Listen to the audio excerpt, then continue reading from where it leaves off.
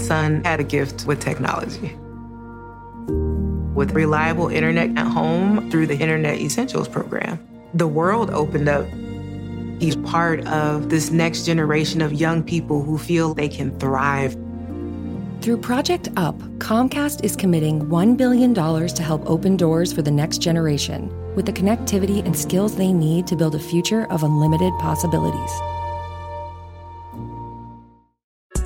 We got another day of NBA action. And with FanDuel, every night is a watch party. So it's time for your FanDuel crew to make their bets. So, what's the move tonight, gang? You know that new customers who bet $5 get $200 back in bonus bets if you win. Woo-hoo, we're heating up, fam. Bet all the stars with all your friends and make every moment more. Only on FanDuel. New customers bet $5, get $200 back in bonus bets if you win. Make every moment more with FanDuel. It goes down in the DM. It go down in the DM. 21 plus and present in Virginia. First online real money wager only. $10 first deposit required. Bonus issued is non-withdrawable bonus vest that expires 7 days after receipt. See full terms at FanDuel.com/sportsbook. Gambling problem? Call 1-800-GAMBLER.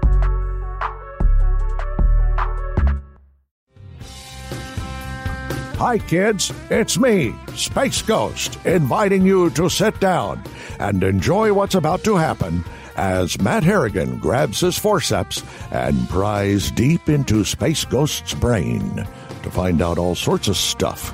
Fascinating? No. Time-consuming? Yes. So kill an hour or so with us.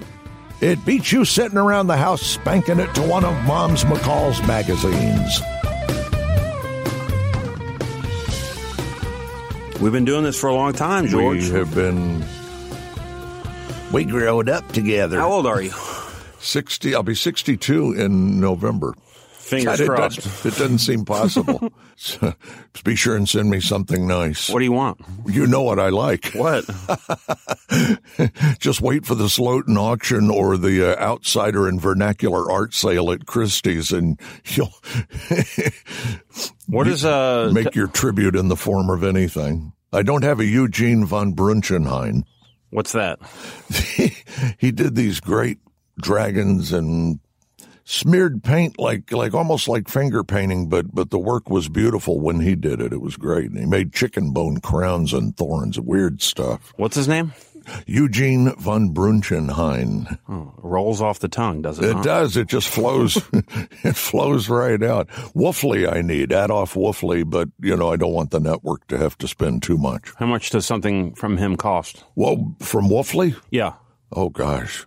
The little ones now, I think, are anywhere between 20 and 40,000. Do you have any? No, God, don't I wish I had one. What's your nicest art that you have? Well, the one that, everybody at the network thought I was nuts on was my Finster, which at the time nobody was buying at that level where, I had a dealer tell me it's $15,000. I said, I can't do that. That's insanity. But Lazo had already, Lazo's what you call an enabler. He went through his folk art period, and we actually had a few adventures together where, we went at one point and saw R.A. Miller in a driving rainstorm. He wanted to do this. So we did. I thought, well, this is fun. What the hell? Another time we went to Tuscaloosa and looked at self-taught. We went to Finsters once or twice. And I remember him saying to me, he said, you've gone into this so deep, you ought to just go ahead and really go nuts and get a big one. I said, well, come to think of it, you're right. And I ended up popping $11,000 for this thing. Why are you attracted to outsider art? I think it was my own impulse to create. When you did Low Country, we tried that, and you followed me to the High that time with the camera, the High Museum in Atlanta.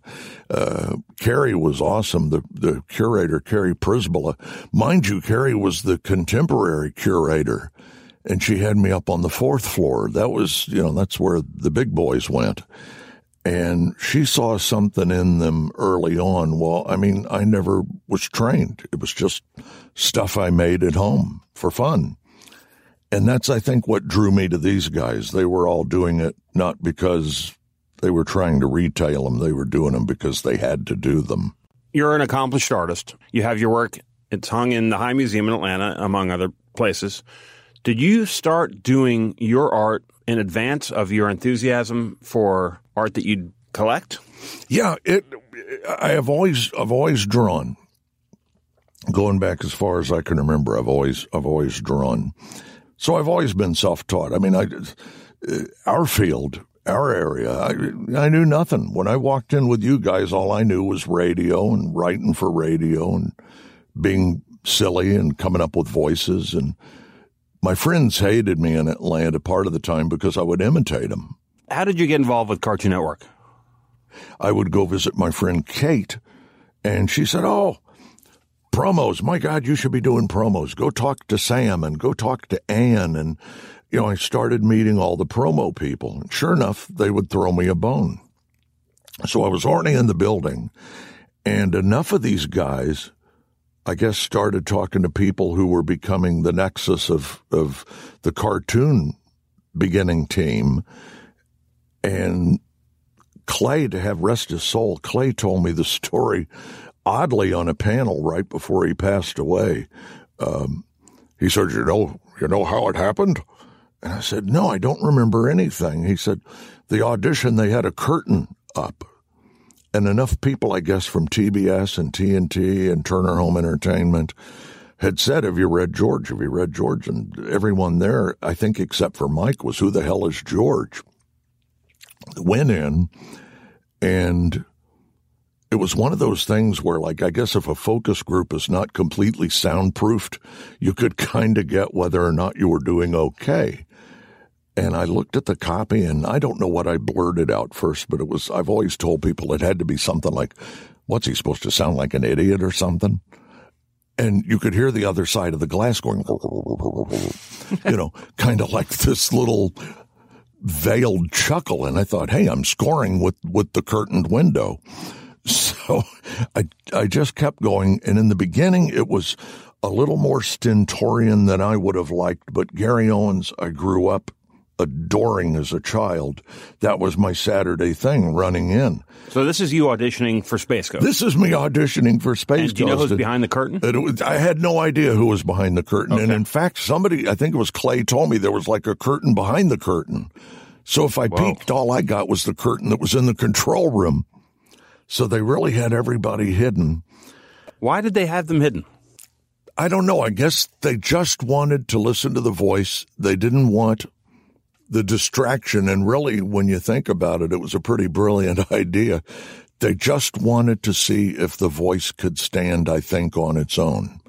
Is it something that would support what they were trying to do? And then at some point, we just started talking to people, and I credit you for a lot of that. I think, Dave Willis always would try and get me upset. And there's something to be said for me annoyed, because the funny seems to increase exponentially the more pissed off I get at something. So, if the room was hot, with you guys, it almost became like an interrogation at Guantanamo, because they would keep raising the room temperature. And before I know it, I've got no air at all. I'm sweating my ass off. And it's like, can I just get a break and maybe have a coffee and use the bathroom?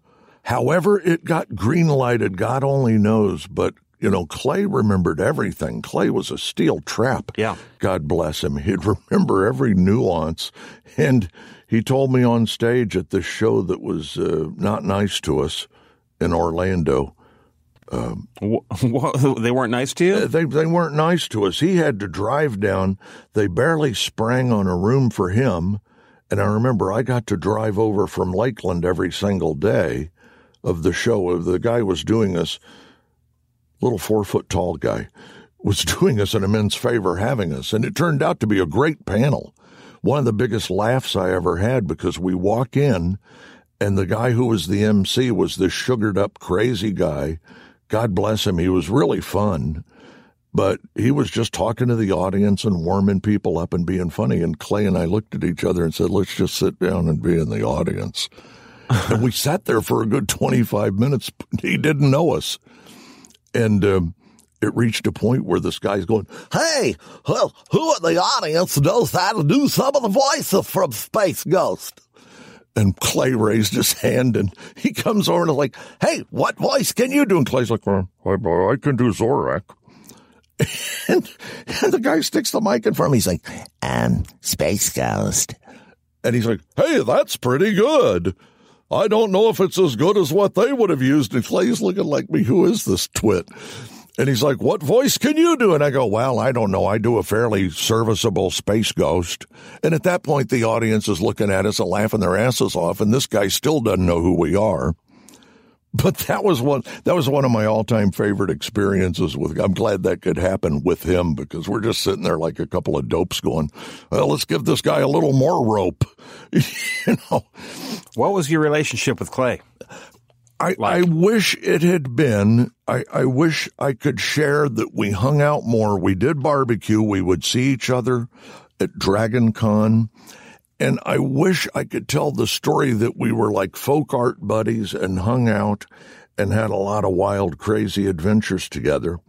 We were always friendly. And at one point toward the end, sadly, he thought I was mad at him. It was a real I Love Lucy moment, because he thought I was PO'd at him and I thought he was PO'd at me. We made the peace, and I said, if there's any doubt between you, same show in Orlando, by the way. I said, if there's ever any doubt whether I love you or not, let the word go forth. Because of you, I ate gas station hummus. My hand to God in heaven above.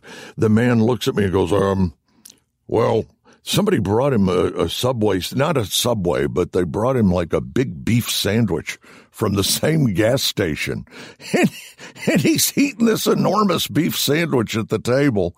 And he goes, you want this? And I said, yeah, I'll eat that. He's like, oh, man. And I checked the thing, and it actually had a date on it. And I thought, well, if I die, we sue the gas station. But he ate this enormous honking beef sandwich. One year, I guess before we had gotten popular, they had us in the basement. And don't ask me how this happened. Mickey Rooney couldn't have possibly annoyed anyone. But we were at Dragon Con, and Clay looks up, and he goes, my God, we're sitting across from Mickey Rooney. How'd that happen? And I said, I'll be damned if I know. And Oscar winner. Here's Mickey Rooney sitting across from us, big Hollywood star. And I didn't see it happen, but Clay told me later nobody had ever made him more uncomfortable in his life, because he had a big honking sandwich under the table and he kept waiting. Well, we weren't famous enough to know where the green room was. We didn't know where the stars went, and they would all disappear and have their lunches. Apparently, he bends over, his hands are clean. He's had a chance to go and wash up, which, sometimes you don't always get to be fastidious in your habits at the table. You just use the sanitizer and hope the bun doesn't taste like alcohol when you finish the last 3 bites. But he starts to lift up this big meatball hoagie, and he's looking. I'm trying to put this where you have the visual in your head. He looks up, and about the time his mouth is fully open, almost like you're getting ready to back a DC-9 into the hangar. It's open and ready to go on this meatball hoagie, and he looks across, and here's Mickey Rooney with his arms folded, giving Clay the skunk eye and shaking his head slowly left to right, as if to say, we don't eat in front of our fans. And poor Clay took the cue, put the damn sandwich back under the table, and I don't know, for all I know, it could be sitting there today. I don't know if he ever got to eat. The poor guy. Did you and Clay share sort of an enthusiasm for collecting things? Clay's house, and God bless him, he had just a massive sci-fi collection. But I also remember when, it's like we all have our vice. Lazo kind of kicked me in the pants. Not that I would have not done damage had I not met Mike, because I was already into pop art print before. We had lithographs by Tom Wesselman and James Rosenquist, and some pretty big stuff, and I had tried to do modern before. I had a Picasso that was the second thing I ever bought. You had a Picasso?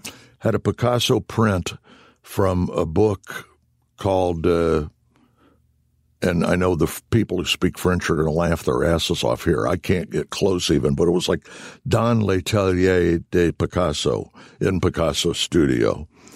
And the piece was still life with glass and apple. So the first 50 people, even then, it was like before there was ever, big-time television scamming. The first 50 callers get this free gift. It's like the first 50 people that bought that book actually got the Picasso print that I ended up with.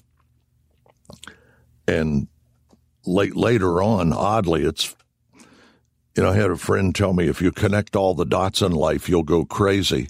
I actually used that piece. It was the second piece I ever bought. Mom had to help me get it. And that's actually how I ended up financing her funeral service, which is way painful. But it's just weird how you connect these dots. What do you mean? You financed it how? I lost Mom in July of 18. And, anyone listening here knows, what a total mama's boy I was. And it's no secret. I'm proud of it. We were best friends, and, she embraced every facet of any kind of artistic output I had. Go back to your Picasso and your mom. That financed, honest to God, the estate was a mess. And I ended up telling the funeral home, I was in a mess too. You have these ups and downs in life, and I'm not sure I understand what you're saying. My credit was in the toilet at the time. When your mom passed? Yeah. You have moments where you're going, wow, I'm making great money doing this. And then you have the reality years where you're going, wow, don't I wish, somebody had fallen a hole at FX and they'd bring me back. Or you guys maybe, hey, let's get stupid and do Space Ghost 2020. You hope for those reboots. But this piece that Mom helped me get, it was really weird. I was desperate, and I looked at the funeral director, and I said, I've had up years, I've had down years. I'm not having a good year. Would you take a Picasso as collateral? And they're looking at me sitting there like now in a T-shirt, with holes and blue jeans that have seen better days and work boots, and they're like, is this guy out of his mind? Well, I had the ugly task of buying, and we're all going to be there someday, and God bless you if you're stronger than I am. I had to go buy the last outfit she would ever wear. And it was a horror story. And I went into Dillard's. That was a weird moment in itself because the lady who had always helped her was just standing there. It's like something out of a Stephen King novel, just kind of hovering there, waiting for me to come in. And she knew something was up because she hadn't seen Mom in forever. And, I shared with her what had happened, and she was instantly depressed by it. And she said, well, let's go do this right. And we went and found the last outfit. And Claire was a wonderful supporter, and they called and said, is this guy for real? He's wanting to use a Picasso to finance his mother's service. And she said, oh, yeah, he's very, very much real. And kind of leaned in and said, and it ain't the only thing in the house. So if you'd rather finance it with the Warhol or, the Rosenquist or the Dali, you call the ball. And they're like, no, if you say he's good with us. And they gave me a year to pay it back, and that's when I saw you last September, not long after the service, sleep deprived, barely moving, and on to my, I think it was 18-city tour to pay the funeral home. Have you paid it off? Oh yeah, I did it in 91 days. Don't ask me how, but I thought, the last thing I'm going to do is use the piece that she helped me get right out of college as my graduation gift. I'm not going to lose that.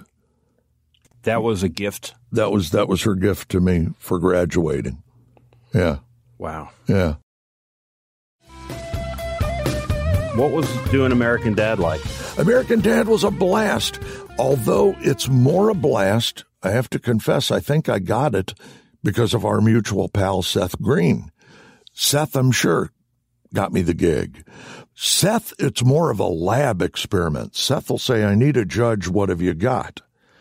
And I'm like, what about one of those great old kind of, button down, tightly wired guys from Perry Mason? He's like, what's that? Do that. It's like, Mr. Mason, if you don't have any objection, we'll hold court in recess until noon tomorrow, and we'll revisit this matter. Yeah, do that.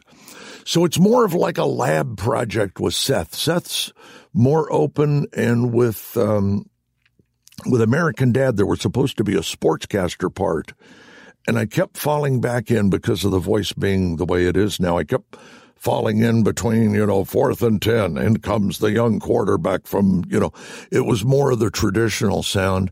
And they said, what other sports thing can you do? And the only other thing I had in the repertoire was like drunk Skip Carey.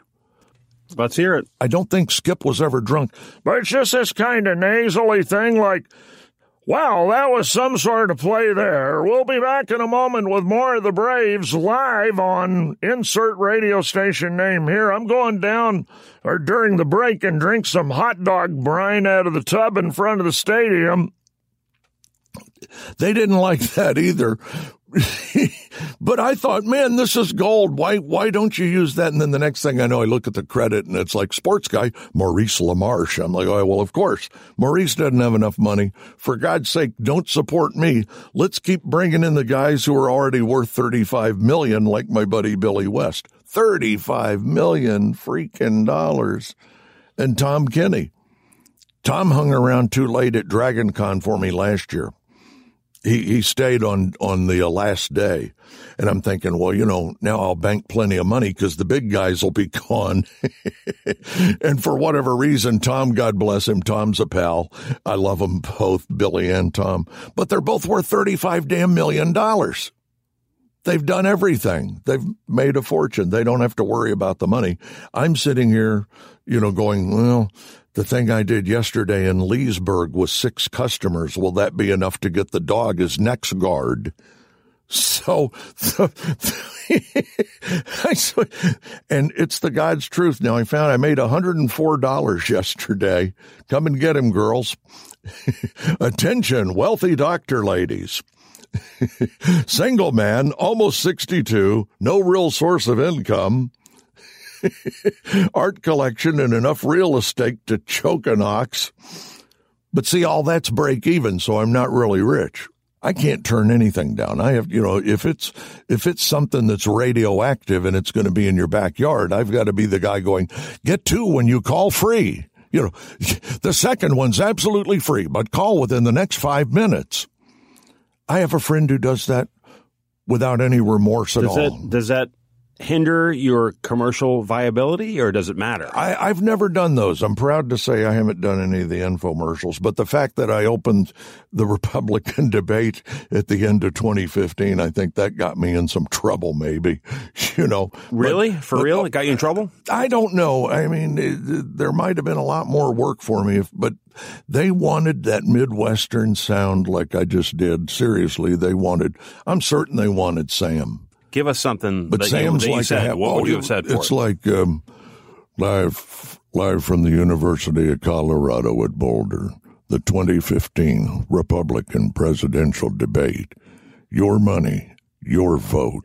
So looking back all these years of doing this, would you do anything differently?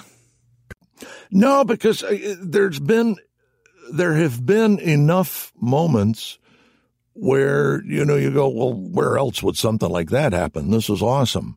How else would you make a friend like that? How else would you have that art experience? Case in point, the year we had Michael Stipe, they had just signed Monster and just shovel loads, dump trucks full of money they dumped. I think it was in 1995 or 6. And in those dollars, they dump all this money, and he didn't care. Showed up to us in a Volvo with no AC. I'll never forget it because I walked him out. Volvo with no AC, and they had just made $80 million. Like you and I would pick up the phone and do something for, 100 and 200, whatever bucks. And walked in, could not have been any more funny, could not have been any nicer to everybody. And they had warned, they gave us all these warnings. Don't get into politics and don't ask him about his personal life. And I'm like, what do you guys think? I'm mental or something? Which don't answer that. But, all these things, don't ask for an autograph, be polite. And I'm like, I'm always nice to these people. Famous people I've had before, did enough in radio. I'm not going to embarrass the network. And at the end of it, it was just one of those weird moments where, come on to the green room. We had Tanya Bergen, I remember. And he takes me and Tanya back and he starts showing off his photographs. And I didn't know what an accomplished photographer he was. And I've told the story so much people are sick of hearing it, but he hands Tanya one that he shot of a little girl asleep in somebody's lap at a wedding. Tanya starts sniffling, and I'm like, oh God, here we go. Because I'm a pushover too. I cry at nothing. And, but then he turns around and he hands me one of a guy, your camera point of view, and the guy's like facing this way, and the guy's holding to the camera a pack of Lance toast cheese crackers. Just like that. And he goes, this one's up your alley. Well, I didn't realize, but thankfully, because of my weird art network already ensconced comfortably within my realm, I go in and see my friend Jane Jackson, still the eponymous Atlanta photography gallery, Jackson Fine Art. I go in and I'm like, hey, Jane.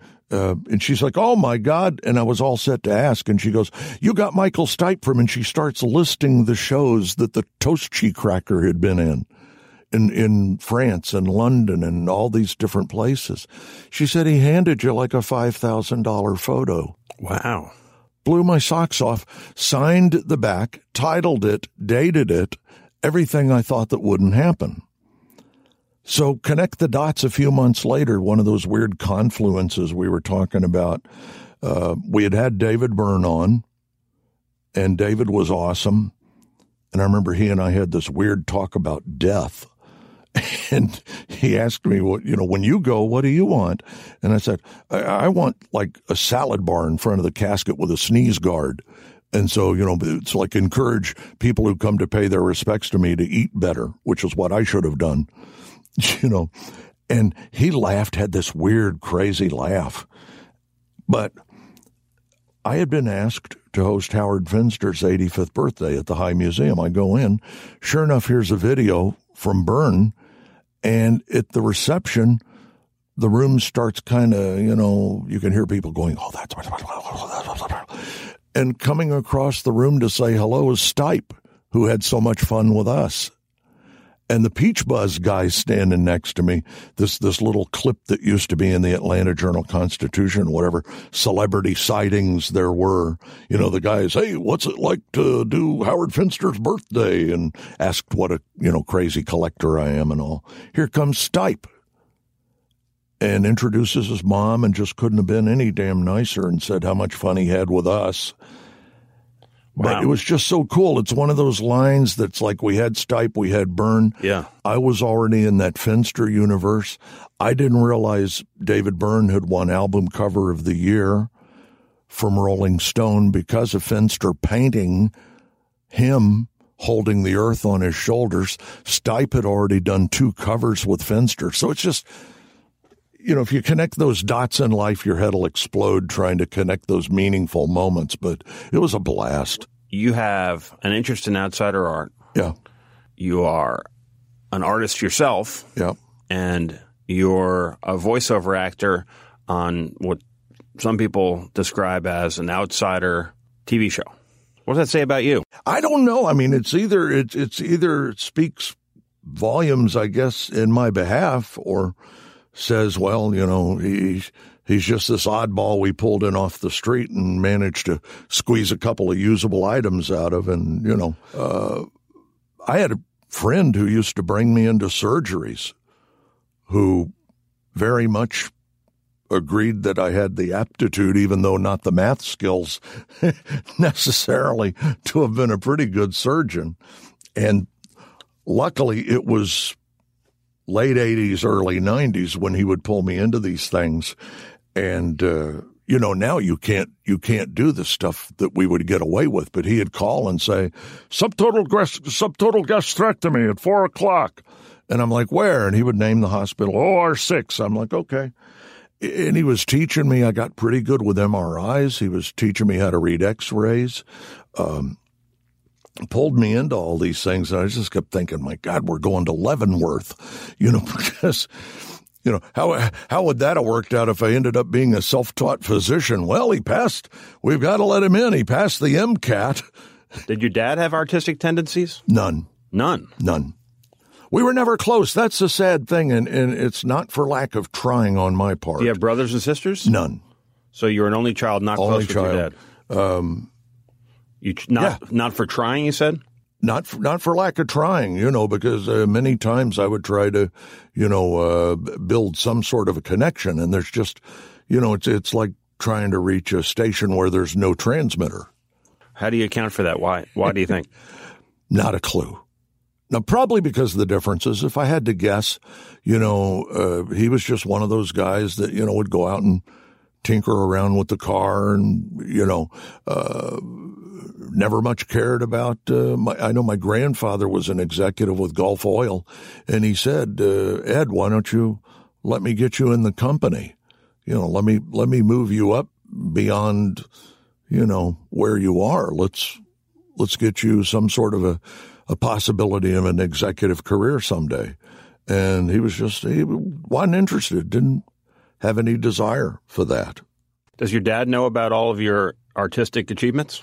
I'm sure he had to have heard something by now. I mean, I'm sure somebody must have showed him something on a computer by now.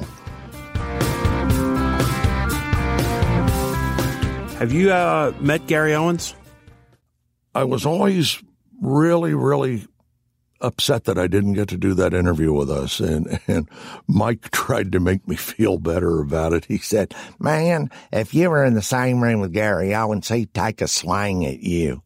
And I'm like, yeah, I'm sure Gary, who owns the other half of real estate in California that Bob Hope didn't buy, I'm sure Gary would be really upset that I landed Space Ghost Coast to Coast. Gary being the original voice. Gary was the original, the one I grew up with. I loved it as a child. Hold on, Jen, we're going invisible, and all the adventures. It's the dung monster. Dun, dun, dun, dun, dun, dun, dun, dun. I better use the extendo ray or whatever. Love that stuff. Have you been recognized by your voice? Oh, yeah. And usually at the worst possible time, like if you go in with flu or something, that's when the guy at the pharmacy is going to go, you sure sound familiar. I used to do cartoons. I just lie sometimes and go, I'm Sam Elliott's houseboy. Tried delicious buttered peas. They're good. George, Paid for by the Buttered Pea Council. I think we're done. God, I didn't give you anything good. Music from this episode is a song called Bad Case by Lucas Nelson and Promise of the Real from their Fish Center performance, which you can watch on our YouTube page. Check out adultswim.com/podcast for links to the things George and I were just talking about, and email any comments you have to adultswimpodcast@gmail.com. Thanks for listening.